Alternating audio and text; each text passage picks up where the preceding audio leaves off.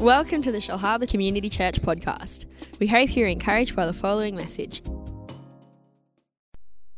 Father, we thank you for this morning. We thank you that we are here. We thank you for all you are doing through us, Lord. Thank you for the team from Vanuatu, and we thank you for the city serve. Lord, we pray that today you speak to us, because we came here to hear from you. And Lord, I pray that everybody who walk in today, you will say something to them in just a few minutes that we're going to talk. In Jesus' name I pray. Amen. I struggle a lot with my English, but I am so proud that I can speak. Few months ago, or maybe last year, I could not stand up and preach in English. Just last year, I could speak, but I had a lot of difficulties because it's not my first language. I'm just starting to learn how to preach in English. And I used to ask myself a question: can I ever preach in English? The answer is yes, I can.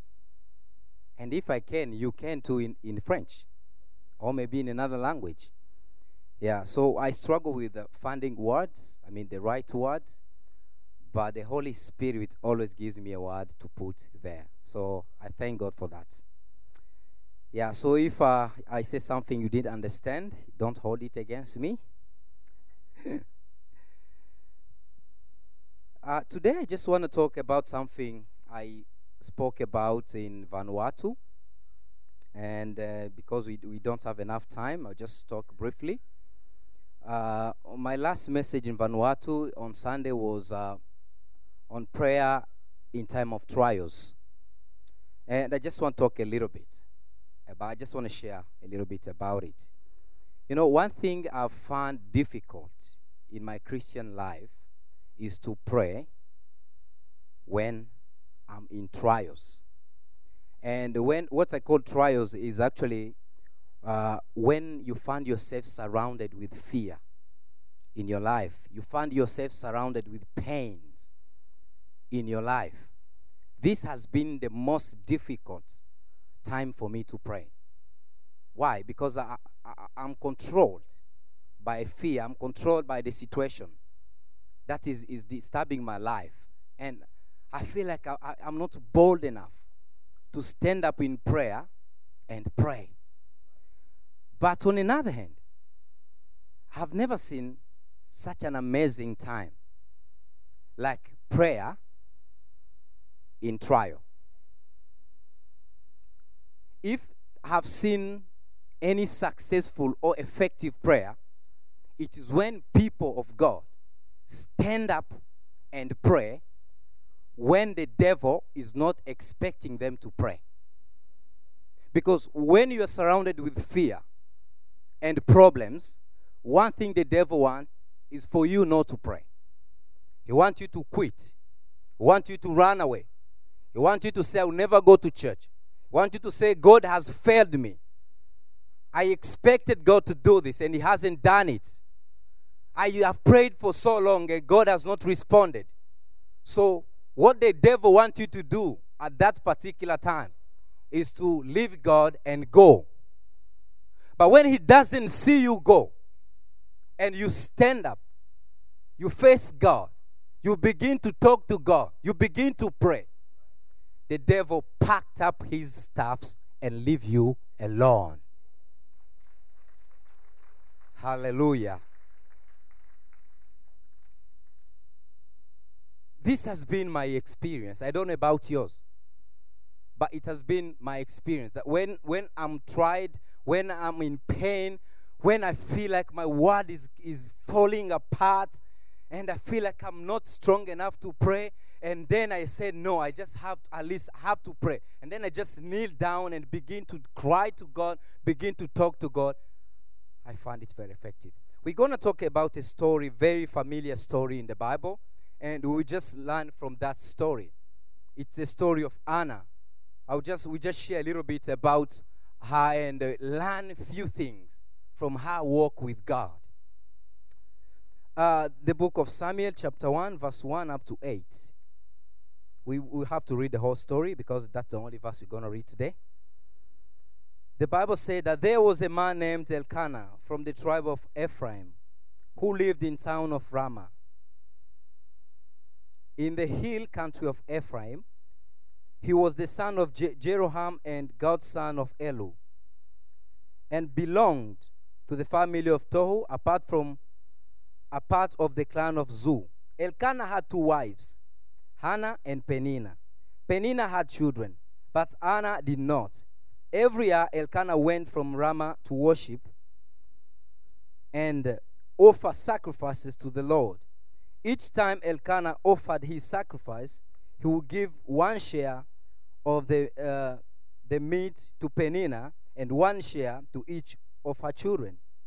And even though he loved Hannah very much, he would give her only one share because the Lord had kept her from having children. I want you to note that.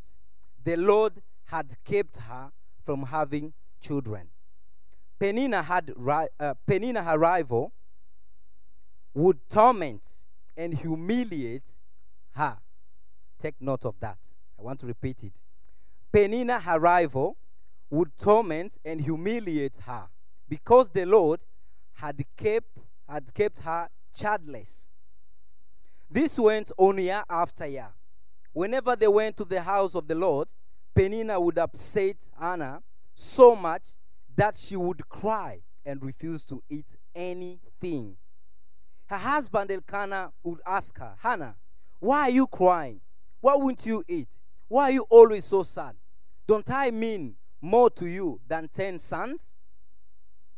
One time after they had finished the meal in the house of the Lord at Shiloh, Hannah got up. She was deeply distressed, and she cried bitterly as she prayed to the Lord. Meanwhile, Eli the priest was sitting in his place by the door. Hannah made a solemn promise. Lord Almighty, look at me, your servant. See my trouble and remember me. Don't forget me. If you give me a son, I promise that I will dedicate him to you for his whole life, and that he will never have his hair cut. Hannah continued to pray to the Lord for a long time, and Eli watched her lips. She was praying silently. Her lips were moving, but she made no sound. So Eli thought that she was drunk, and he said to her, stop making a drunken show of yourself. Stop your drinking and sober up. No, I'm not drunk, sir, she answered. I haven't been drinking. I am desperate and have been praying, pouring out my troubles to the Lord. Don't think I'm a worthless woman. I have been praying like this because I'm so miserable. Go in peace, Eli said, and may the God of Israel give you what you have asked him for. May you always think kindly of me, she replied. Then she went away, ate some food, and was no longer sad. She was not sad before she even got the son. This is a very familiar story. We all know this story, so I won't talk too much about it. She had this rival. She had two problems. One, she could not bear children. And two, she had Peninnah, who was there to make her feel the pain. She was there to remind her how failure she was. She was there to tell her that she was worthless. She doesn't deserve anything good. She will never do better. She was what she is, and nothing good will ever come out of Hannah. And this was even worse than having children. This made her cry. This brought up pain into her lives. And this is what the devil does, because Peninnah represents the devil. What the devil does is to remind us our mistakes, to remind us our failures, to remind us what God has not done, so that we can do what? We can feel bad. We can feel sad. We can maybe commit suicide. Maybe give up on God. Maybe not continuing in serving God. And Sometimes we fight the wrong enemy. I don't see anywhere where Anna confronted Penina. She didn't attack her. She did not even fight her. All she had to do is to go to God and cry to God. I don't know if it was me what I would have done. Maybe I want to fight somebody. I don't know if it were you what you would have done. Maybe at least you make sure you quarrel with Penina. At least you confront her back so that she will not keep talking on you. But Anna did not do that. She understood that Penina is not her enemy. Penina is just being used by the enemy. Do you know sometimes the devil can use the people you love to hurt you? The devil can use the people you love, the people around you, even in the church. Sometimes the devil can use people to make you feel bad. I've seen a lot of people leaving the church just because somebody gossip about them in a church.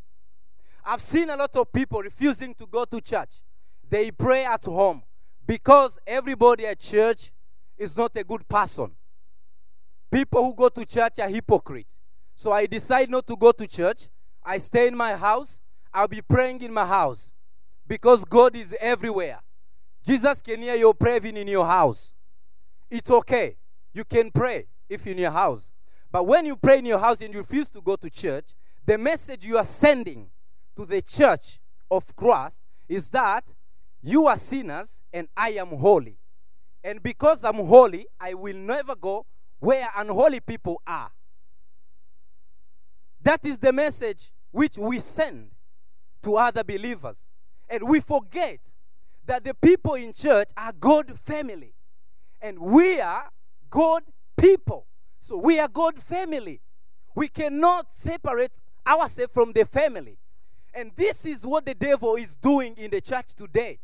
He tries to show people that the worst place to be is in the church, not in their home. And people prefer to be home, surrounded with themselves with the scriptures to support that. Oh, today, I wish God will speak to you to show you that whatever happened to you, it is not the person whom you saw doing it who did it. There is an enemy who is attacking you. But he can use anybody. The devil can use even me. The devil can use you. The devil can use somebody to make you feel worthless, to make you feel like you are not important, to make you feel like God has forgotten you. What you have to do is not to fight back, because the Bible said the battle do not belong to us. The battle belongs to God. Once you choose to fight for yourself, God will step back. But when you let God fight for you, He will bring victory. Hallelujah. Sometimes we don't want God to fight for us. We want to fight for ourselves. And when we lose, we start blaming God. You choose to fight. You think you are capable. You can handle the situation. You say, yes, I want to go and confront them. I want to show them who I am. Why don't you go to God and let God show them who you are? Let God fight for you. Let God speak on your behalf. And then you will never cry again. Hallelujah. Hallelujah. Hallelujah. This actually reminds me the War Room movie. The woman was attacked in her marriage. Her marriage was falling apart. She was confused. She didn't know what to do. She tried to solve the problem. It didn't work. She did all the strategies to make her marriage work. It couldn't work. Until she knew the secret that she was fighting the wrong enemy. She was confronting her husband a lot. Fighting her husband a lot to make her husband change. It didn't work. So she said, God, I surrender to you. She began to pray. She began to cry to God. And God fought for her. And God saved her marriage. The best place to cry is in God's presence. Sometimes I feel like it's worthless to show my tears to people. Sometimes. Sometimes I feel like it's not of very importance to show my tears. I feel like it's very much important to cry in God's presence. You don't know how much the prayers in tears will have impact in God's presence. How many times have you gone to God and cried for your case? When you go to see a counselor, you cry. You share a lot of tears in front of counselor. You show the counselor that you're in pain. But when you go to God, you just go for 2 minutes, 1 second maybe, 5 seconds, 10. You say, God, I'm in this trouble. I really need your help, God. And you get out of God's presence, you go and have your coffee. When you go to see counselor, you are prepared, you are settled. You begin to explain yourself. You bring your emotions out. Your tears comes out. The counselor will see the real you. He will see what's happening in your inner life. But when we go to God, we don't expose our case to God. We don't bring it. We don't bring our heart. And this is what Anna didn't do. When she knew that enough was enough, she went to God and she was very serious than ever. The Bible, she was praying. Even the word will not come out properly. Tears, mucus coming out of her face. She didn't bother whether somebody was there looking at her or not. This is what I say. If you have not seen somebody praying for their problem, it's not a problem yet. When you have a problem and you are a child of God, you will pray about it. Because when I read my Bible, from the beginning to the end, I saw every believer spending a lot of time in God's presence. If you read this scripture, the Bible said that Anna prayed for a long time. She went to pray for a long time. So she stayed there, exposed everything out, all her pain. She brought it out in God's presence. And the priest was sitting somewhere in the corner. And she said, this woman is drunk. He came out just to stop her from being drunk in the house of God. And she said, I'm not drunk. I just have problems. And I thought I should come to God to tell God my problems. Who do you tell your problems? When you have problems, where do you go? Who do you call? Who is your emergency? Is it Jesus your emergency? Or the ambulance is your emergency? If something goes wrong at night and you are sleeping, who do you call first? We are children of God. We all know and we all tell others that God is able. But when we find ourselves in troubles, in problems, in fears, we are the last people to call God. If you call God first, he comes first. If you call him last, he comes last. So Anna exposed her problem. He cried to God, and God listened to her. There are a few things I learned from Anna. I want to share with you. There are six things I learned from Anna.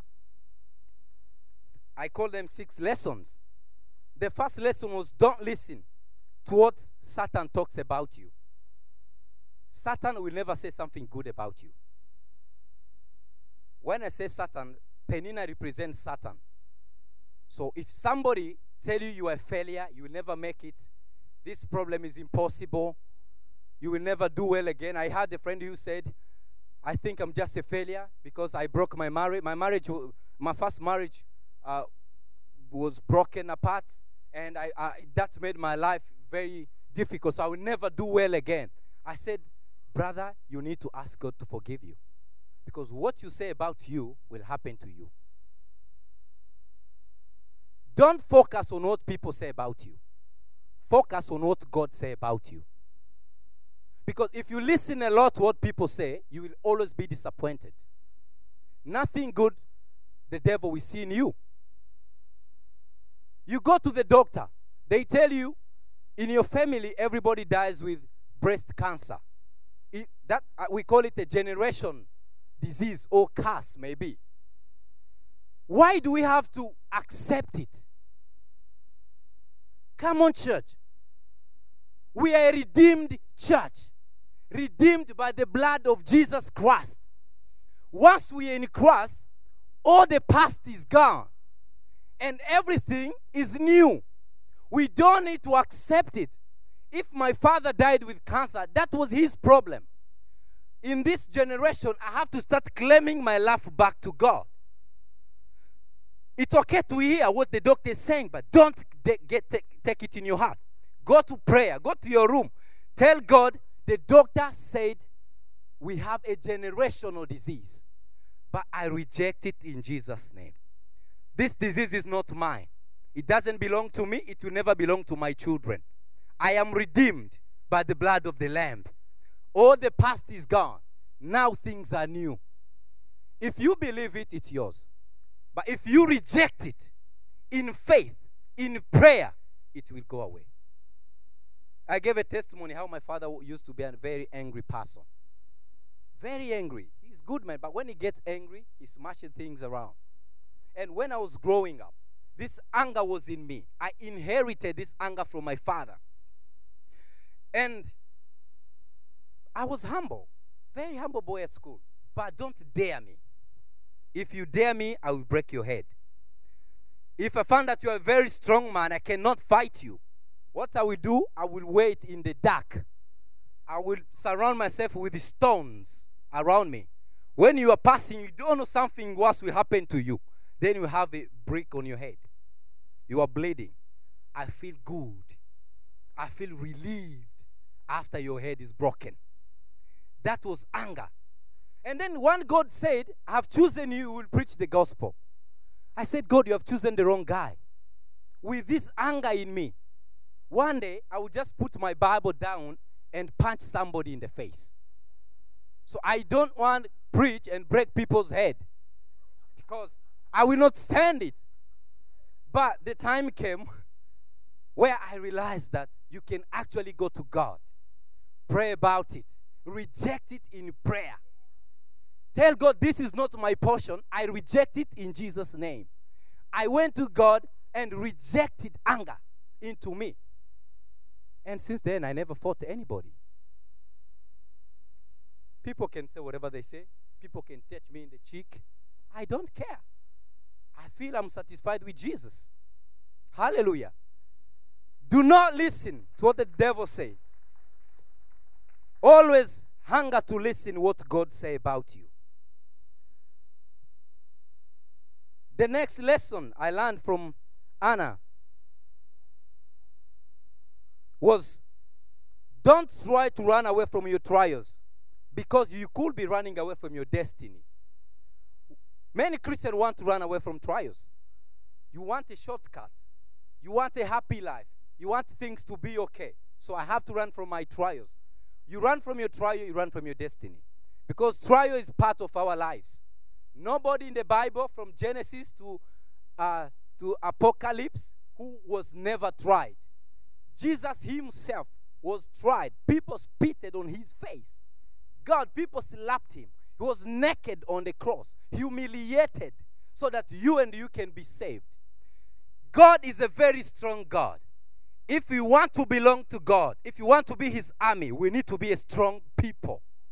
And the only way God can make us strong people is to go through trials. If you're just quitting the church because somebody gossiped about you, what if somebody put a gun on your head and tell you to deny Jesus? What will you do? If you can just deny Jesus because you have disease, the doctor give you a bad report, what will happen if you are in Middle East, they put a gun on you and say, deny Jesus? God wants to be sure who belong to him and who don't belong to him. And we are tried in trials when things don't go well. Things will not always be okay. Sometimes things will go well. But what matters is our reaction, our response to the problem, toward God. Don't run away. Don't want a shortcut. Don't break your marriage because things are going wrong. Because once you break it, you go to another marriage, you start a fresh problem. You start to getting to know a new person. You start to fight another demon, maybe in the person. So it's not okay. It's still another problem. You're just starting. You run from this church, you go to another church. You find other people gossiping there. If you need a perfect church, you have to be perfect yourself. So if you're not perfect, don't expect another people to be perfect. Praise God. Hallelujah.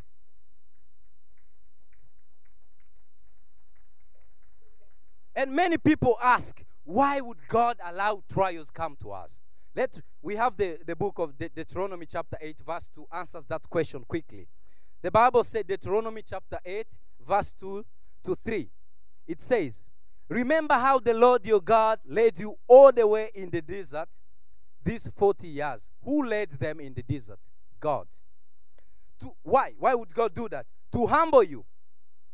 1. And 2, to test you. Why? Why would God test us? In order to know what was in your heart. Whether or not you will keep his command. And 3, to teach you that man does not live by bread alone, but on every word that comes from the mouth of the Lord. God chose not to take the children of Israel in a shortcut. 11 days, I guess, from Egypt to the promised land. He took them 40 years in the wilderness. And they say, why would God do that? God said, I take you there to humble you, to know you, to know whether you will reject me in the wilderness or you will worship me in the wilderness. That will be the only reason. God wants to know your love. And for you to remove your love to God, God has to bring trials. I've been doing chaplaincy in 2013 and 15. And sometimes I visit people in the hospital who are Christians. And they say, don't pray for me. I don't want God. I've been a Christian for 15 years, 20 years. And see, I'm here in the hospital. God has failed me. Sometimes God will let sickness come to you to test your love. Things will go wrong. But how do you respond to it? God wants to see your love. He wants to see you love him. The devil expects you to quit, to give up. Just the same way as the devil used Job's wife to tell the husband, insult God and die. Because God has let you down. He has failed you. Don't worship him. Why are you still praying to him anyway? Insult him, die. And he said, no. We cannot only receive good things from God without expecting even the bad thing. This is how I believe the Church of Christ should be. Don't worship God only when things go wrong. Don't worship God just because you are praying and God is answering your prayers. Worship God when things are going well and even when they don't go well. The third one is, don't fight for yourself. Ask God to fight for you in prayer. If you want to fight for you, God will step back. But if you give God to fight for you, you will have victory. The fourth one is, find a personal time in prayer with God, the same as Anna did. She had to organize a personal prayer. No husband, no children, no Penina, just her and God. Sometimes you need it.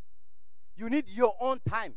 Without your wife, without your children, without your husband. Lock yourself somewhere. Pray to God. You need to make a sacrifice sometimes. Maybe you don't need to eat. Maybe you don't need to eat. Just show God how serious you are with your situation. Pray about it. And see if God will not open windows and doors for you. And also when we pray, we get revelation of what's happening around us. Sometimes the attack of the devil, it's not God's plan. You will not know if you don't pray. When you pray, God gives you revelation. Your battle is coming from this side. I remember one day I was in the refugee camp. And I felt a very strong headache. In the refugee camp, there used to be a lot of witchcraft. A lot of it. Before the church came in. And I felt a very strange headache at 4 a.m. in the morning. I said, what is this? I was to preach in the afternoon.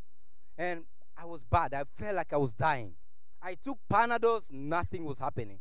I said, no, this is very strange. I went on my knees in front of my bed. And I prayed. I said, God, this is very strange headache. But I want you to show me if this is witchcraft or it's just a normal headache. Because this is very strange. And while I was still on my knees, I catch up some sleep. In my sleep, I saw a woman in my house. I know her.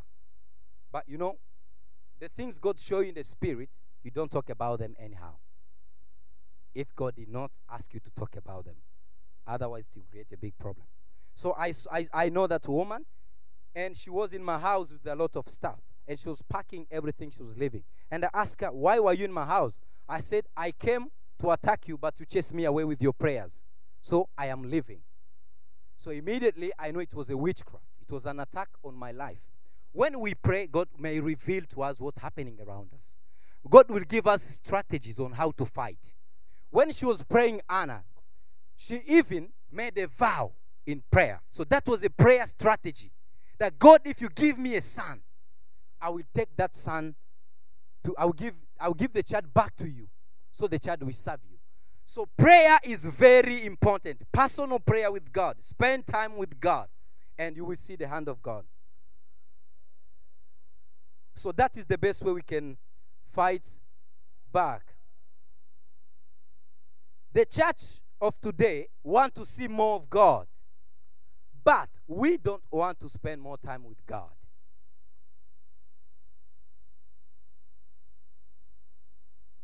Maybe the last one, the fifth one was a prayer strategy. She made a vow. And the last one was she didn't lose hope. Our future is not determined by what people say or what Satan say. It's not determined by what doctor says or how your situation look alike. Our future is determined by God. Go to God and ask him about your future. Not what you think. Not what people say. Not what the doctors say. Oh, we don't have time. After giving you more testimonies. So, our future is determined by God. God knows your future. Sometimes you have teachers who are rude. They tell you you're very dumb. You'll never do well in life. I've seen teachers like that. That is teacher saying. It's not God saying. Sometimes you may have parents who will tell you, you are very stupid. You will always be stupid. That's parent saying, not God saying. Find out in prayer what God has for you. Because it is very different with what the word say about you. Deal with generational curses or disease in prayer. Go to your war room. Claim your life in Jesus' name. Reject those curses in prayer. And don't lose hope. The Bible says when Anna finished that particular prayer, she didn't cry anymore. She wasn't sad anymore. So she developed hope in prayer. She believed that after that prayer, God will do something. And conclusion. The secret of our victory during trials is in prayer.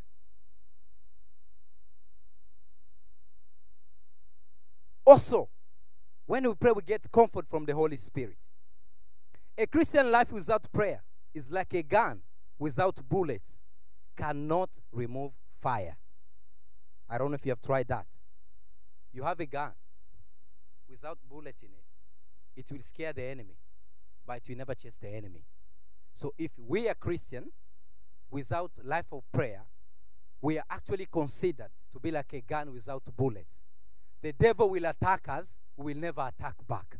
We just scare them with our faith, scare them with our belief, scare them with the word of God, but will not be bold enough to confront him. Will not remove the fire. Romans